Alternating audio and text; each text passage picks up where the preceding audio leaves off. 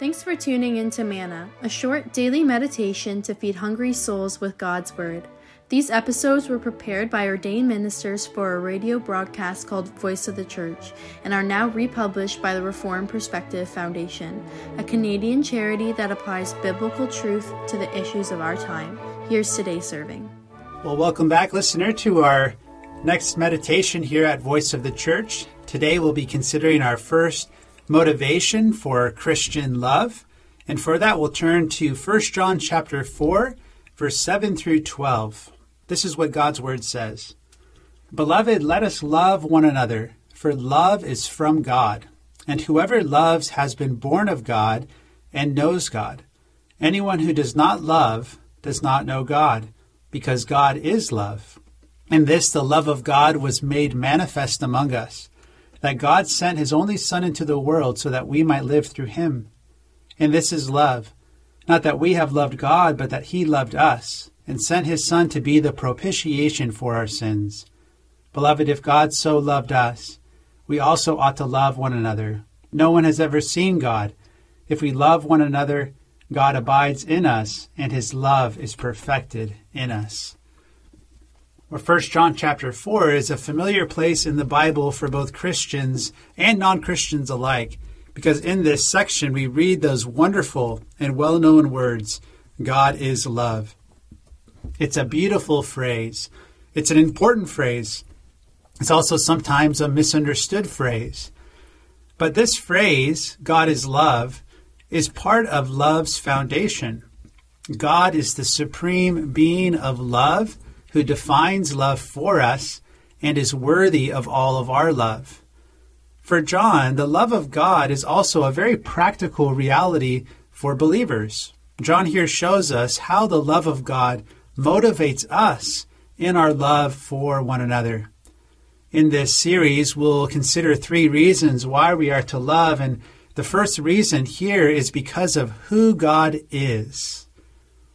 Like a good teacher or preacher, John repeats one of his key themes of this letter, to love one another. But every time he does that, he gives us new information and motivation to consider. And first he says here, we are to love one another because whoever loves has been born of God. That phrase, born of God, is a key phrase in John that speaks of someone who has been made supernaturally alive by the Holy Spirit. See, the work of the Holy Spirit in a person's life produces new actions. Those born of God believe in Jesus, 1 John 5, verse 1. Those who are born of God practice righteousness, 1 John 2, verse 29.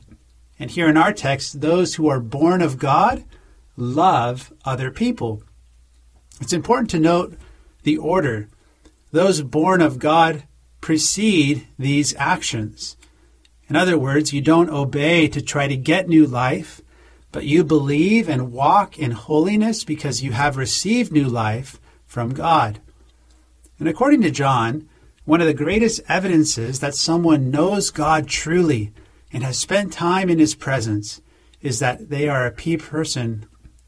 According to John, one of the greatest evidences that someone knows God and has spent time in his presence is that they are a people who love. Recently, we got to visit our family in California, and when we were there, we got to visit the Santa Cruz Beach Boardwalk. And at that amusement park was the log ride. The log ride is a water ride that you could go on, and you could go through various twists and turns and rapids and drops all throughout the ride. And needless to say, you get pretty wet. And so as you approach the log ride, there's lots of warning signs that say, you will get wet on this ride. And you can tell the people who are on the log ride because they walk away from it usually drenched from head to toe with water. Well, John here says, you can tell those people who have truly experienced God and have spent time in his presence because they are a people who drip with love. The love of God exudes from those who are born of God. On the contrary, John says those who don't love God show that they don't actually know him. In John's day, these people were religious. They even claimed a special knowledge about God and were very influential in society. But John says if they don't actually have love for fellow image bearers, then they are really not of God. In 1 John 2, verse 11, he says, "Whoever hates his brother is in the darkness and walks in darkness, and he does not know where he is going because the darkness has blinded his eyes." Again, this was a problem in the church in John's day. People claimed that what mattered was not loving people in practical ways, but just having a private experience of God. And John reminds us here the true test of a Christian is not being able to pass a theological test, but it's shown in how much we love brothers and sisters in Christ. Well, the question is, why do Christians drip with love? And according to John, it's because of who God is.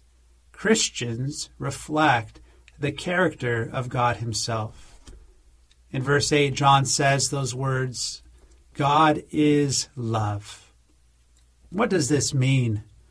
I want to highlight two things. First, this means that the one true God, Father, Son, and Holy Spirit, has eternally been love in his very being.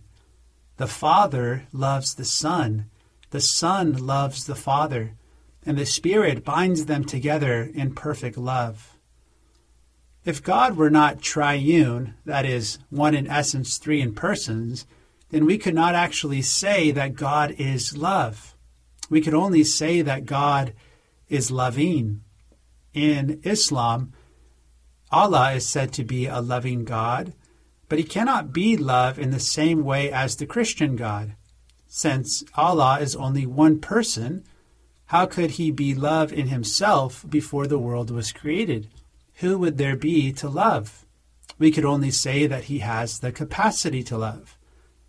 But the Christian God revealed in the Scriptures has eternally expressed love in himself even before the world was created. Jesus said to his Father in John 17, verse 24, "You loved me before the foundation of the world." This is an eternal and everlasting love. Second, this phrase, God is love, means that God's character grounds our behavior as Christians. The Scriptures say in other places that God is holy, therefore we are to be holy. The Scriptures say that God is morally perfect, and so we are called to be perfect like our Father. The Scriptures say God is merciful, and so we are to be merciful. We're reminded that God's commandments are not arbitrary, but they flow from his character. In other words, all that God commands, he commands in love. All that God does in this world, he does in love.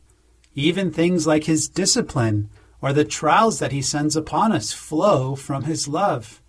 All that he does in holiness, in righteousness, and in love. And so we can know that what God calls us to do is good for us, even when it's hard for us to want to obey. There's a Christian woman by the name of Jackie Hill Perry. She's a well-known poet and writer. And she's also a Christian believer who was formerly a lesbian. She wrote a book about her story called Gay Girl, Good God. And in one part of the book, she's very honest about her struggle to end a relationship with her girlfriend when God was calling her to faith. And she writes this in her book, "Why would God keep this relationship from me? I thought, wasn't he love?